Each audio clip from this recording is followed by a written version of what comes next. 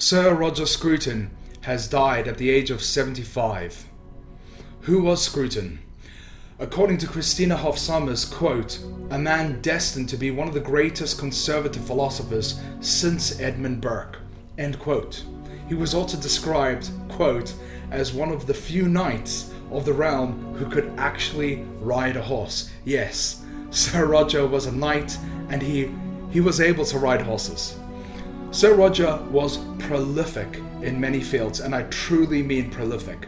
He was a philosopher, a writer, a teacher, a hunter, a husband, father, farmer. He played the organ for his local church. Musician, composer. He enjoyed smoking tobacco and drinking wine. Roger set up the Salisbury Review Journal and ran his own consultancy. Roger engaged in anti-communist activities behind the Marxist curtain of despair. He supported the education of students in the Eastern Bloc underground.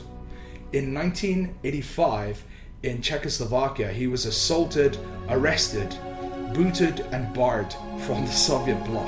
He was even put on an undesirables list. For his service to dissidents in Eastern Europe, he was awarded the Czech Republic's Medal of Merit, the Order of Merit of the Republic of Hungary. In 2019, he was awarded the Grand Cross of the Order of Merit of the Republic of Poland. He wrote 62 books. That's more books than most people read in their lives. He wrote mainly works of philosophy, and he wrote on the topics of art, architecture, music, beauty, the history of philosophy, a dictionary of philosophical terms. He published books on the philosophers Kant and Spinoza. He tore down the idols of the left in the book Thinkers of the New Left, also republished as Fools, Frauds and Fire Rand. He wrote about ecology, hunting, wine, human sexual desire, defense of the nation state, Islam. He explained the usefulness of pessimism. He explained how to be conservative. He wrote a history of the Church of England, and he even managed to pen novels and operas. So, how did he become a conservative? Scruton could date his own conservative convictions to the Paris riots of May 1968, when he watched from a window in the Latin Quarter as students tore up cobblestones and hurled them at the police. He said, quote, I suddenly realized that I was on the other side. What I saw was an unruly mob of self-indulgent middle-class hooligans.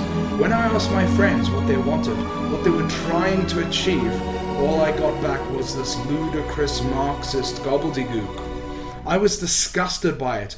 I thought there must be a way back to the defense of Western civilization against these things. That's when I became a conservative. I knew I wanted to conserve things rather than pull them down. End quote. At the core of Scruton's ideas is that we have a heritage, a home, a community, a language, a shared tradition. We have traditions of art, music, literature, faith, a root in our nations, a home indeed.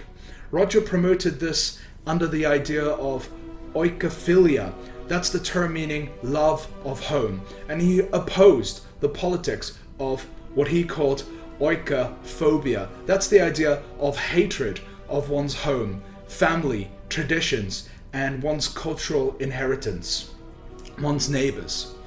Roger explained it so, quote, all of us need an identity which unites us with our neighbors, our countrymen, those people who are subject to the same rules and the same laws as us, those people with whom we might one day have to fight side by side to protect our inheritance, those people with whom we will suffer when attacked, those people whose destinies are in some way tied up with our own.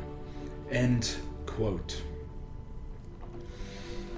Scruton's conservatism is not reflected in the establishment politics, media, or culture of the UK. There are undoubtedly some who still tend to their ancestral forest and prepare for the future of their children and their grandchildren, those who would not have their roots torn up and torched.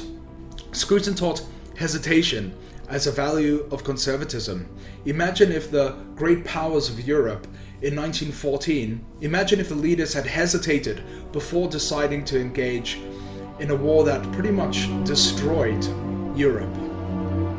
Imagine they had hesitated and decided not to go to war. For Scruton, meaning, fulfillment, order, and purpose was found in what Burke called the little platoons. Those communities that self-organize for the benefit of individuals and the local community. Scruton loathed both the planned economy and the destruction of unfettered capitalism, a rather moderate view little reflected in the UK's ruling class. Scruton despised the disgusting botched art, music, films, and buildings our cultural elite have birthed. Instead, he argued for a return to beauty in the arts. He stated, quote, "Art once made a cult of beauty, now we have a cult of ugliness instead. This has made art into an elaborate joke, one which by now has ceased to be funny." End quote. Scruton was mocked, hated, lied about, vilified, and even deplatformed for his conservative views. Let's end on a meditation by Sir Roger Scruton. He wrote, quote, "The conservative response to modernity is to embrace it, but to embrace it critically, in full consciousness that human achievements are rare and precarious, that we have no God-given right to destroy our inheritance, but must always patiently submit to the voice of order and set an example of orderly living." End quote. Sir Roger Scruton, rest in peace.